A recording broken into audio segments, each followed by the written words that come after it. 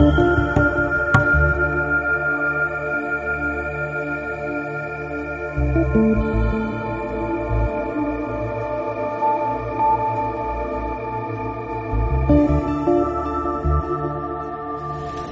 the Philistines captured the ark of God, they brought it from Ebenezer to Ashdod. Then the Philistines took the ark of God and brought it into the house of Dagon and set it up beside Dagon. And when the people of Ashdod rose early the next day, behold, Dagon had fallen face downward on the ground before the ark of the Lord. So they took Dagon and they put him back in his place. But when they rose early on the next morning, behold, Dagon had fallen face downward on the ground before the ark of the Lord. And the head of Dagon and both his hands were lying cut off on the threshold. Only the trunk of Dagon was left to him.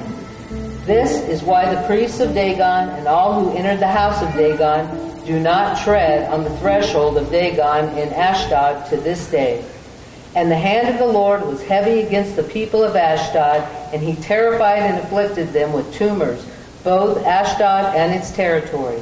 And when the men of Ashdod saw how things were, they said, "The ark of God of Israel must not remain with us, for his hand is hard against us and against Dagon our God."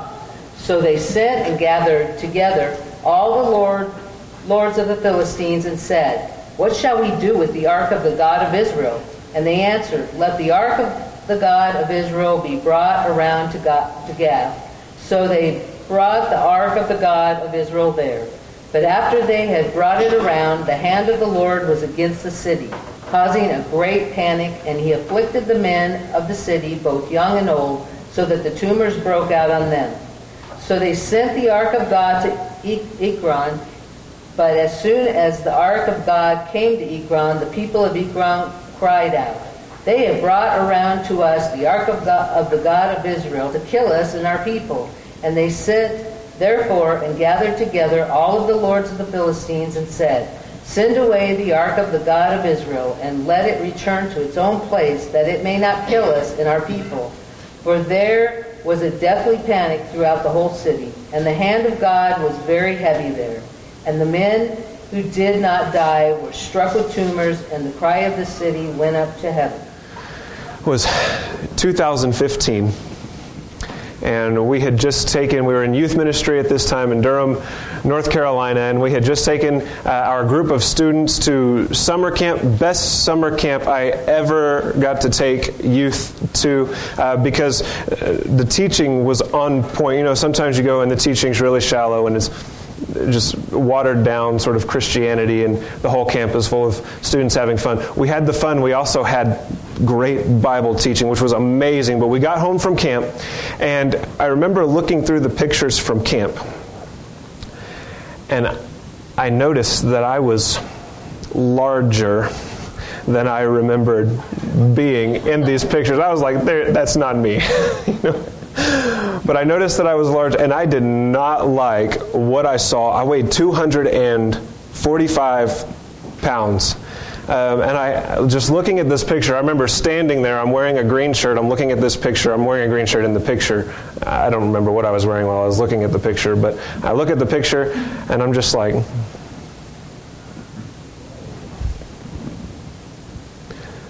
no. No. I made a decision right there. It was like this moment of conversion, and I was like, I have got to do something different, because I'm tired all the time. I can't get as much work done as I need to do, right?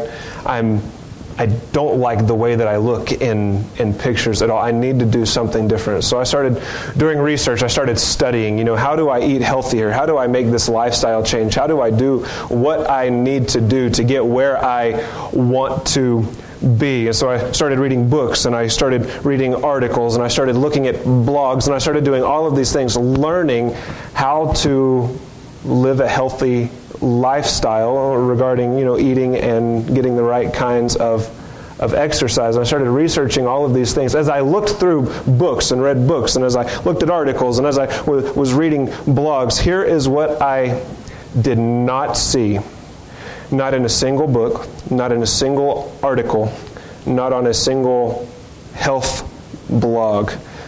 No one tried to make a healthy lifestyle relevant to the way that I was already living. Not a single one.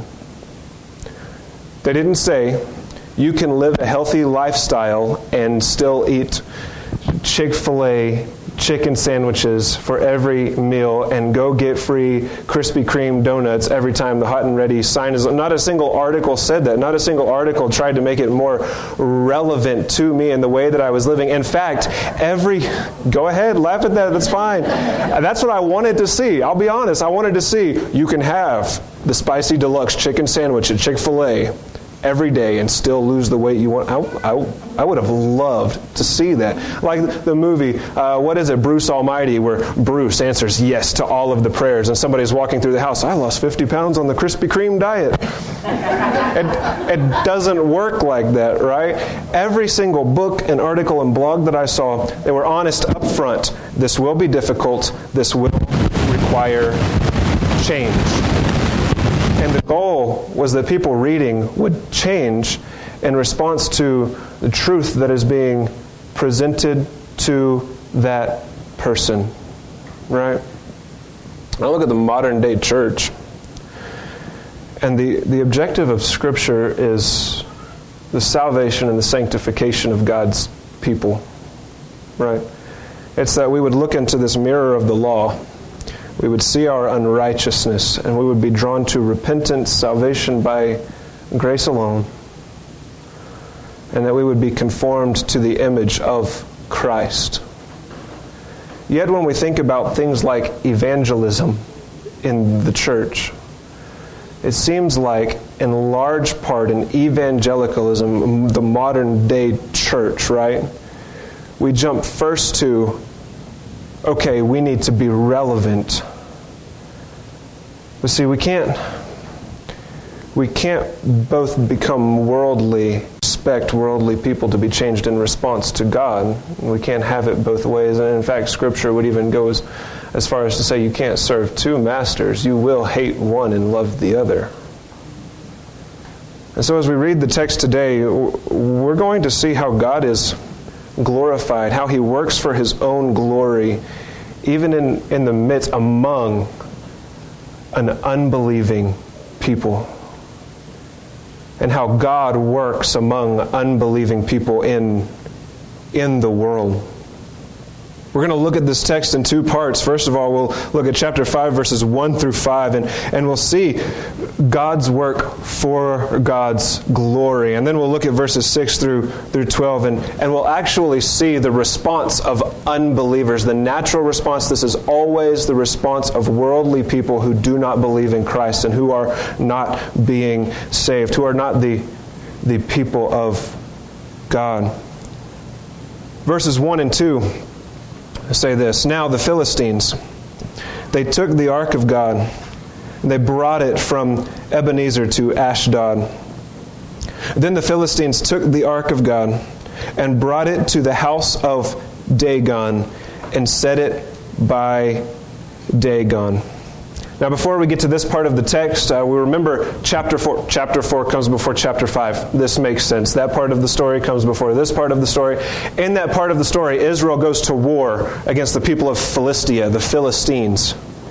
And the Philistines win. And when the elders of Israel come back to the war camp, they make this statement. They ask this question, why has God, our Lord God, defeated us before the Philistines today? See, the Israelites, they had this robust theology of God's sovereignty, a theology we saw in chapter 2, the first part of chapter 2 with Hannah's praise as she praised God. And in 1 Samuel chapter 2, verse 9, Hannah even makes this proclamation, He, God, our Lord, keeps the feet of His godly ones, but the wicked ones are silenced in darkness, for not by might shall man prevail There was this robust theology of God's sovereignty and of God's provision in all things. When the Israelites lost the battle to the Philistines, they asked, why has God defeated us before the Philistines? Today, when the Philistines claimed victory, it was understood that God, the God of Israel, the God of the Bible, was the one who actually gave the Philistines victory. And we remember why the Philistines are still in the land of Canaan, right? We looked at this. We looked back to Joshua, and we saw that the whole reason God has the Philistines in the land of Canaan with the Israelites is so that the Philistines would be a thorn in Israel's side, and so that the gods of the Philistines would be a stumbling block to the people of Israel. God is the one who is seen as sovereign, and God is the one who is seen as providing all of things, victory and defeat. Victory and defeat. After the Philistines defeat Israel not once but twice, and after God's promise to the house of Eli is fulfilled and Eli's household dies in a single day, the Philistines capture the Ark of God's covenant. They capture this thing. In chapter 4, verse 3, or in chapter 2, verse 9, or in chapter 4, verses 6 through 7, we see not only the sovereignty of God on display listed in the Scriptures, but we see that the Philistines were actually aware of God's power. When the ark was brought into the camp of the Israelites, the Philistines went mad with fear and with trembling. Oh no, the ark is here. And they're wailing and they're screaming like they know they're going to be defeated because they've seen God's power on display. They were aware that the God who came with the Ark of the Covenant, the God of Israel, was the one who delivered Israel from Egypt. This is the God who smote the Egyptians with all kinds of plagues. And the Philistines, they are fearful and they're terrified of what this God can do. They knew the power of God. They recognized the power of God, even though they did not know God or understand God.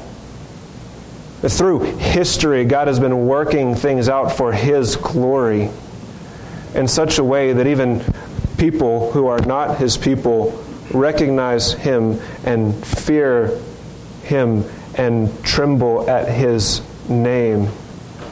And eventually every knee will bow and every tongue will confess. But when the Philistines captured the Ark of God and brought it back to the land of Philistia, we need to understand what's going on here, right? The historical context of this passage.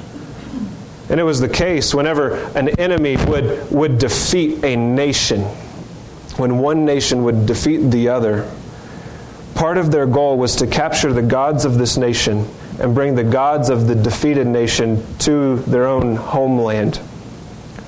And this was seen as a sign that the people that they have defeated have been entirely, completely, fully conquered. And so when the Philistines brought the Ark of God's covenant back to Philistia, to Ashdod, they were doing that to signify that Israel was completely conquered, wholly conquered, fully conquered. And this is the way that it was perceived by the Philistines. And in their minds, they weren't claiming victory in just one battle, even though that turns out to be the reality, right? They just won one battle. But they captured the Ark of God, and they brought the Ark of God back. They saw Israel now as a nation that has been conquered by the Philistines, by Philistia. Glory to Philistia. We have conquered the Israelites, and we have defeated their powerful God. This is what was going through their minds. Now, what strikes me as very interesting here in this passage is when the Philistines, they get the ark back to Ashdod, and they actually take the ark into the temple of Dagon, and they set the ark by this idol, this man-made idol, Dagon. Dagon was the father of Baal. And you've heard the name Baal, the storm god of the Philistines, of the Canaanites. Dagon was his father, presumably, right? They're fake, false gods, they're idols. But Dagon was seen as the father of the storm god, Baal. What strikes me as interesting, just very interesting in this passage, is that the Ark of God was actually brought, and it was set by Dagon. The word by there means in close proximity to or in connection with. The Ark of God was not placed in a position that was subordinate to Dagon. The Ark of God was not placed in a position that was less prominent than the god of Dagon. It was set by, next to, in close proximity with, in connection to Dagon. Like the Philistines have recognized the power of God. They feared the power of God. They captured the power of God in battle, and now they want to add the power of God to the temple of Dagon. They want to utilize the power of God. They want this God, the God of Israel, now to work for them like Dagon works for them, because they recognize the power, absolute power of God.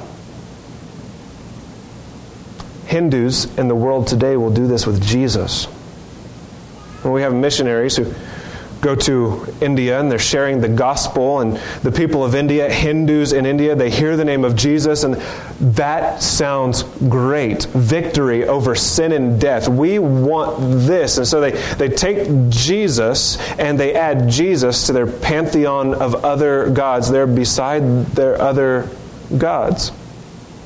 People who claim to be Christians do this with the power of God, particularly in modern-day evangelicalism. We want to take the power of God and the victory of God, and we want to take it and we want to place it in our own context. We want the power of God our way rather than following Jesus, rather than submission and repentance. We just want to go in and we want to claim this victory, and we want to take God and we want to make God work for us in some way.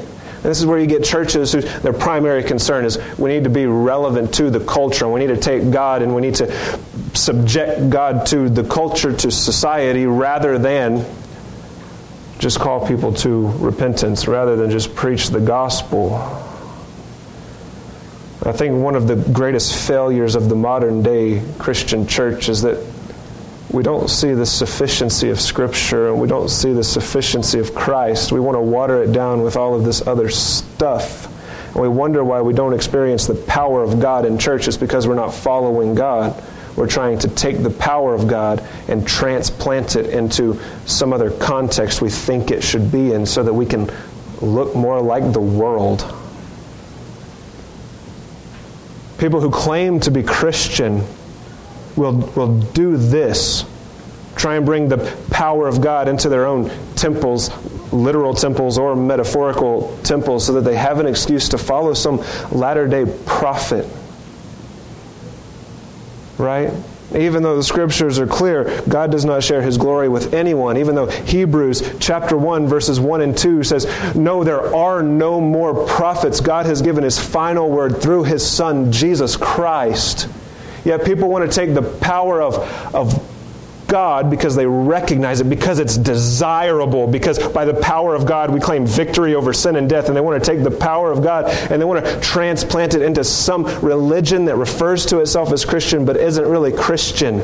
And some examples of this would be like Mormonism and the Jehovah's Witness and Ecclesia Ni Cristo and the Seventh-day Adventists. And there are many others that try and do this, but they're not following Christ. They're taking what they perceive to be the power of Christ and they're transplanting it into some other religious worldview that doesn't match the Bible at all. In fact, the gospel that is taught is quite opposite than the gospel we see in the Bible. So there are a few ways that the religions of the world, even people who claim to be Christians, will do exactly what the Philistines are doing here. Taking what they perceive to be the power of God and trying to transplant that into their own lifestyle. You go to the doctor, or you have a personal trainer, or you join a health club or a diet program. And never have I seen someone try and get somebody into a diet program or to join a health club or a fitness club by offering free, supersized Big Mac value meals to people who sign up. But this is the very thing, for some reason, that the church has reduced itself to doing in evangelism and in reaching people with the gospel, as if the Word of God isn't sufficient to accomplish exactly what it means to accomplish. Verse 3. When the Ashdodites arose early the next morning, behold, Dagon had fallen on his face to the ground before the ark of the Lord. So they took Dagon and set him in his place again. Well, that's weird. Our idol, Dagon, is on his face before the Ark of the Covenant. Maybe it's a coincidence. We will prop our God back up. Do you realize the irony here? We have to set our God back up on his little pedestal next to the ark. But this is a coincidence. We'll set him back up. Everything's fine. But when they arose early the next morning, behold, Dagon had fallen on his face to the ground before the ark of the Lord, and the head of Dagon and both palms of his hands were cut off on the threshold. Only the trunk of Dagon was left to him. Not a coincidence anymore. It might be a coincidence if the idol just falls over. There might have been a little tremor or something, whatever. But now he's decapitated and his hands are cut off. This is no coincidence. Therefore, neither the priests of Dagon nor all who enter Dagon's house tread on the threshold of Dagon and Ashdod to this day. In the last chapter, we saw God defeat Israel. We saw that God was in the business not of elevating his people or promoting his people or putting his people on a pedestal. God has proven himself through 1 Samuel to be concerned with achieving his own glory within his creation. He is the one to be recognized. He is the one to be praised. He is holy. He is the one with power. He is righteous. He is the one with mercy. In the last chapter, we saw God defeat his own people. Here, the ark of God is taken into a foreign land, the land of the enemy. God gave the Philistines victory, and now he is defeating the false god of the Philistines, subjecting in a hilarious way Dagon to himself. And the Philistines begin to fear. They don't even step on the threshold where Dagon's body lay. That doesn't make sense. It's the best way I can describe it. Where Dagon's body, his head decapitated, his hands cut off, and this idol made from human hands is now prostrate before the Ark of the Covenant. In fact, he's not just prostrate, he's dead symbolically. God, the God of Israel, has killed Dagon. Dagon wasn't alive in the first place. But we get the imagery, right? We get this imagery. We transplant this story to our own day. And as the modern day church, we would be asking something like, how do we reach the Philistines? How do we take this law and make it relevant to the Philistines so that the Philistines would feel comfortable coming into the tabernacle and doing tabernacle with us? How do we make this relevant to them? Look, if we read through the Bible, we read the actual story of the Bible, we see that God operates in in a way that is completely contrary to this, as he seeks his own glory among the nations. And instead of making his law relevant as if he is somehow subjected to culture and society, instead, God is in the business of defeating people. He is in the business of defeating the gods of the world. And to somehow think that the church's responsibility is to make the Bible relevant to society is to completely ignore almost every verse in the Scriptures that declare the glory of God and the work of God and the sovereignty of God and the providence of God and the actual gospel of Jesus Christ. It's to fail to believe that the Scriptures are sufficient. And it's to fail to believe that when we go share the gospel, the thing that is to be on our lips is the story of Christ. And that is the thing that wins people to Christ, is the word of Christ by the working out of the Holy Spirit. Here, God defeats Dagon. God defeats Dagon. And we wonder, well, isn't it the case that as the people of God, we have the responsibility to try and draw people into the church, somehow fulfilling some desire that they have so that they will come in and magically hear the gospel of God? Don't we have this responsibility to do something that appeals to culture, to bring people in? James, who wrote the letter of James, that makes sense. James wrote the letter of James, actually spoke on this explicitly in his letter. First of all, he says the desires of people, they cause conflict in the church. Why are there fights and quarrels among you? It is your desires. It is because you try and fulfill your desires and the desires of other people. In chapter 4, verse 1 of the book of James, he identifies this. It is your pleasures that wage war in your members. And so to say that in some way the church has to be relevant to draw people into the church, it is to submit to something that wages war within our members, within the church, within culture, within society. And I think if we're honest with ourselves and we observe society, we observe culture, we're going to see that this holds true. It's the desires of people that wage war, draw people into sin, bring people to death. Chapter 4, verse 3. You do not receive when you ask because you ask with wrong motives.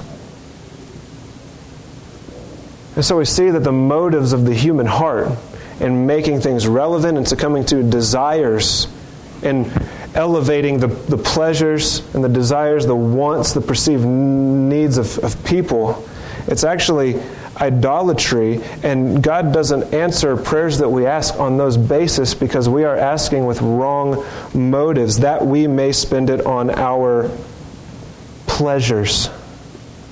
And so we see not just in 1 Samuel, but now also in the New Testament, in the book of James, James is speaking against this tendency in the church, such that this tendency in the church is entirely contrary to God's instruction, both in the Old Testament as God has revealed himself, and in the New Testament. God doesn't change, right? Verse 4 in James chapter 4, you adulteresses. Ow. Bodhi Bakum would say, if you can't say amen, you have to say ouch. You adulteresses, do you not know that friendship with the world is hostility toward God? Ouch. Therefore, whoever wishes to be a friend of the world makes himself an enemy of God. Look, just like if we're on a diet or if we're trying to be healthy, trying to get the right exercise that our bodies need. Did you know that not every person requires the same sort of exercise? Did you know that not every person requires exactly the same diet? Those things are pretty specific to the individual, the genes that we're created with and the certain genetic code that we are programmed with. It's kind of interesting. But just like we can't get into a good diet or a good exercise routine and also eat fast food every day, right? The church can't both submit to Christ, follow after Christ, pursue the righteousness and glory of God alone, seek first the kingdom of God, and also be worldly. We can't. Friendship with the world is enmity with God, which is devastating for any body or group or person or ministry whose primary goal is just to be relevant, to look worldly in order to attract worldly people. Friendship with the world is enmity toward God. This also means for us, right, that if a church hopes to be a healthy church, if a congregation hopes to be a healthy congregation, if we yearn to follow after God and we yearn to give Him everything that we are, everything that we have, and we really wish for the Scriptures to be changing us, this means that people who are worldly will never feel comfortable in a godly church, because friendship with the world is enmity toward God. We desire for sinners to come in and be with us and be among the people of God. And we desire for sinners to hear the gospel and to believe and repent and be conformed to the image of Christ. We desire to see sinners changed and to reject a righteousness that is of themselves and be clothed in a righteousness that is God's. We desire sinners to experience this in Christ Jesus. And this is the very reason we cannot cater to the ways of the world or to sinners. Because if the church is worldly, no one will experience that change, just like someone who goes to a doctor or gets into a diet program or joins a health club or a fitness club will never experience change if the fitness club just looks like a McDonald's and feels like a McDonald's and serves the same sort of food that McDonald's serves. Now, the church is meant to be different, holy, set apart from the world. James chapter 4, verse 8, James writes this: "Therefore draw near to God, and He will draw near to you. Cleanse your hands, you sinners, and purify your hearts, you double-minded." So those who are overly concerned with relevance rather than preaching the Word of God, those who are concerned with looking or appearing to be or feeling like the world in order to make people feel comfortable, Scripture calls us sinners, calls us to purify our hearts, tells us that we are double-minded. We know that we can't serve two masters. We will end up hating one and loving the other. Hating one and loving the other. 1 Samuel chapter 5, verses 6 and 7. "Now, the hand of the Lord was heavy on the Ashdodites, and he ravaged them and smote them with tumors. But Ashdod and its territories. When the men of Ashdod saw that it was so, they said, 'The ark of the God of Israel must not remain with us, for his hand is severe on us and on Dagon our God.'" And here we start to see the response of unbelievers. The Philistines, they had seen the power of God. recognized the power of God. They did not understand God. They did not know God, but they recognized His power, wanted to claim the power of God for themselves. But God, not only did He kill the false god Dagon, symbolically, right, because Dagon wasn't actually alive, but now He begins to smite the Ashdodites, the people in the city where the ark of God is. And coming into contact with God, noticing God's holiness and God's just nature, the fact that God holds all people accountable for their sin, for their unrighteousness, for their wretchedness. Instead of coming to repentance, they rejected the things of God. They just outright get this thing out of here. We want nothing to do with the Israelite God. He is ravaging us. He is smiting us. Get His ark out of here, this symbol of God's power and God's covenant with God's people. Get this thing out of here. We want nothing to do with this. When worldly people come into contact with the things of God, when people who are sinners come into contact with the things of God, with the law of God, with the message of God, with the gospel, with the power of God and the victory of God, if God is not calling the people to repentance, if this is not God's chosen people, the response is rejection. Not only is it rejection, but the things of God are expelled from among the people. The people run from it or cast it out, excommunicate those who are godly and those who actually follow after God. See, our thought is the church, when it comes to things like evangelism, when we think about church growth, right? When it comes to sharing the gospel, no matter how pure our motives are, and we say things like, we need to do whatever it takes to attract people to come here. When the biblical message is clear, those who do not love God, who do not follow God, who only want the power of God and the victory of God without actually following after God, they will reject the things of God. They will not go into the church. You cannot convince them to go into the church. And we read this part of the story, and it's like so different from the way that so many Christians believe. When we believe that if we do the right stuff, we can get people to come in and people will receive salvation because we have done the right stuff. This is not at all how we see God working in the Old Testament or the New.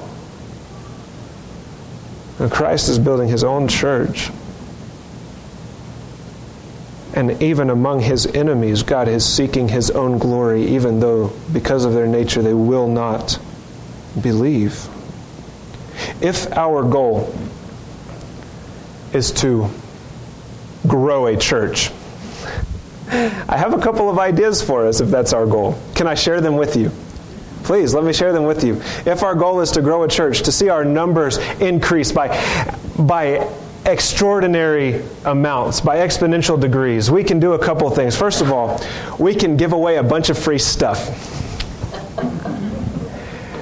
We can give away the latest technology. We can give away money. We can have one of those money cyclones in the service, and we can do that. We can launch T-shirts out into the crowd. We can do this stuff. We can hype it up. We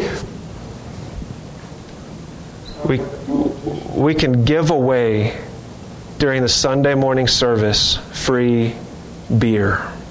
The whole community would show up. The whole world would show up to our services. People would start listening to the podcast. People would start watching the videos. We would become a worldwide phenomenon. The news outlets would come and they would want to interview us. Glory. Hallelujah. Jesus. Another thing we could do is we could just entertain people into coming, right? Make sure we do things in such a way that the right chemicals are released in the brain and people get addicted to entertainment. I could start delivering motivational speeches. I could have a sermon series titled At the Movies.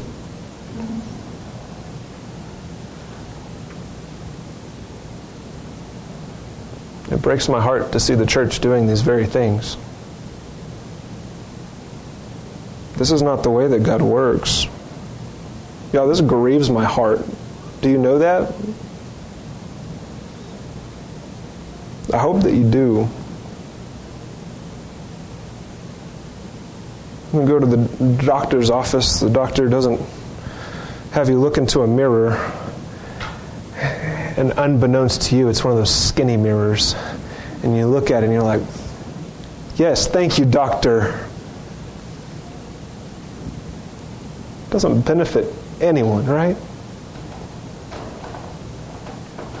Well, we can't be into this fast food version of Christianity, supersize me version of religion.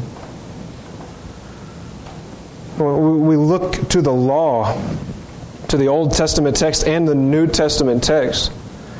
And according to Deuteronomy chapter 31, verses 26 through 29, Romans chapter 5, verses 20 and 21, and Galatians chapter 3, verses 19 through 22, the law was meant for us to look and to see ourselves like in a mirror and to see all of our flaws so that we know our need for grace in Jesus Christ, and so that the people of God are sanctified, made better, changed, conformed to the image of Christ. God isn't concerned with making His law relevant. He's concerned with His glory, saving a people for Himself, bringing His people to believe in Him, to repent before Him, to be conformed to the image of His Son, not to conform His message to culture or society. If we were worthy to have the message of God conformed to us, made relevant to us, we would not need a Savior. We would not need somebody to rescue us from our current condition and our unrighteousness. Christ would be more like a celebrity than God.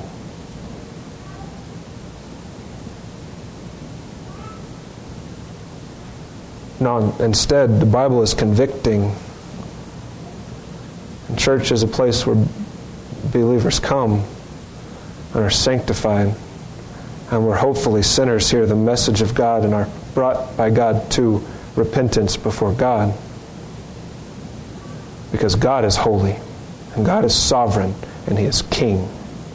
And we, brothers and sisters, are not. Verses 8 through 12. So they, the Philistines, the Ashdodites, so they sent and gathered all the lords of the Philistines to them and said, what shall we do with the ark of the God of Israel? They're trying to get rid of this thing, remember? And they said, let the ark of the God of Israel be brought around to Gath. Let's send it to another town and see what happens. You don't already know what's going to happen? And they brought the ark of God of Israel around. After they had brought it around, the hand of the Lord was against the city with a very great confusion. And He smote the men of the city, both young and old, so that tumors broke out on them. So they sent the ark of God to Ekron. And as the ark of God came to Ekron, the Ekronites cried out, saying, they have brought the ark of the God of Israel around to us to kill us and our people. Now they know what's going on. Verse 11, they sent therefore and gathered all the lords of the Philistines and said, send away the ark of the God of Israel and let it return to its own place so that it will not kill us and our people. For there was a deadly confusion throughout the city. The hand of God was very heavy there. And the men who did not die were smitten with tumors. And the cry of the city went up to heaven.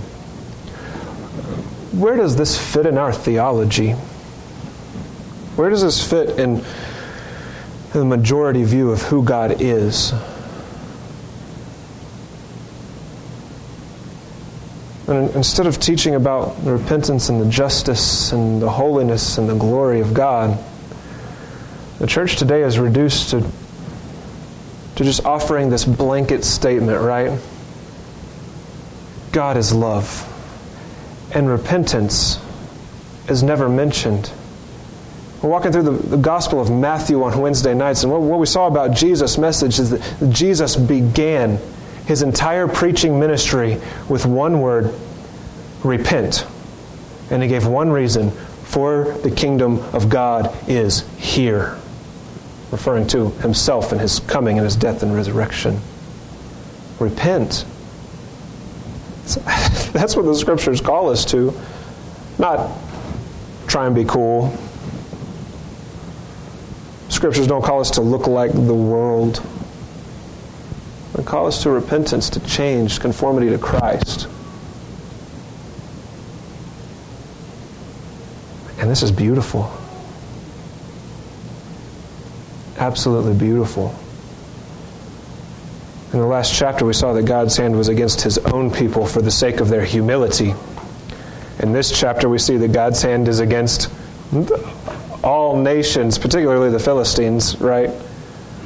For the purpose of their humility, so that God is exalted, so that God is glorified, so that people are drawn to repentance. And those people who aren't drawn to repentance, they reject God.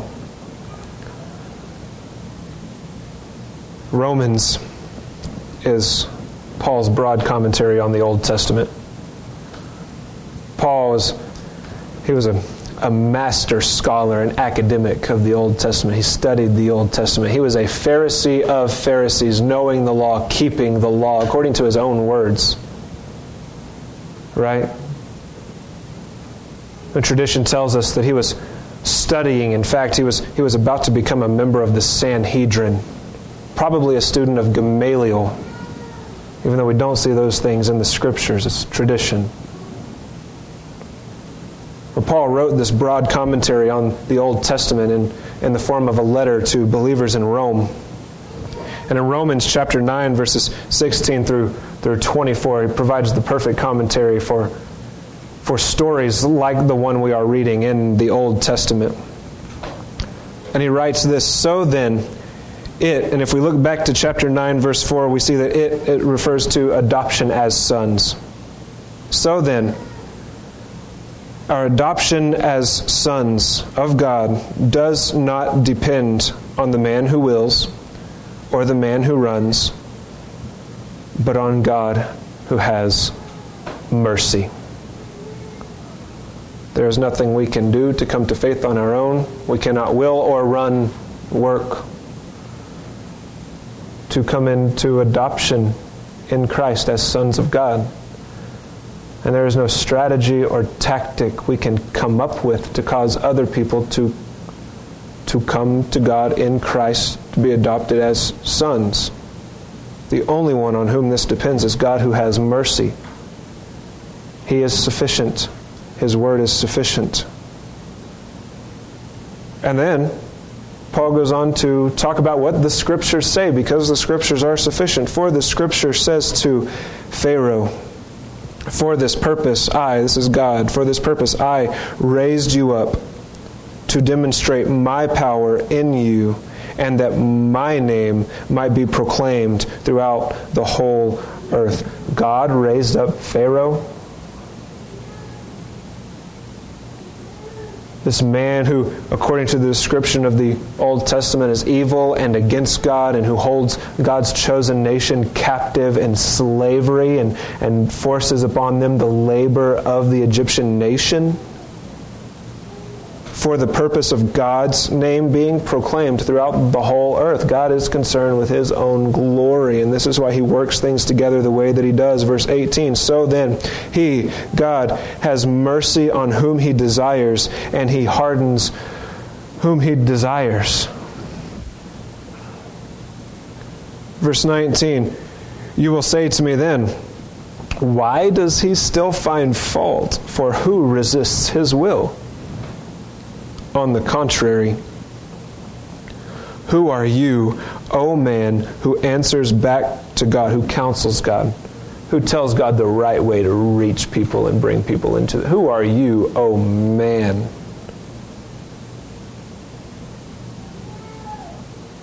The thing molded will not say to the molder, "Why did you make me like this?" Will it? Or does not the potter have the right over the clay to make from the same lump one vessel for honorable use and another for common use? What if God, although willing to demonstrate His wrath and to make His power known, endured with much patience vessels of wrath prepared for destruction? And He did so to make known the riches of His glory upon vessels of mercy, which He prepared beforehand for glory, even us, whom He also called, not from among the Jews only, but also from the Gentiles. Did you catch that? Beforehand, God created vessels for glory, those who will be adopted as sons, and vessels for common use, vessels for wrath, who will not be adopted as sons.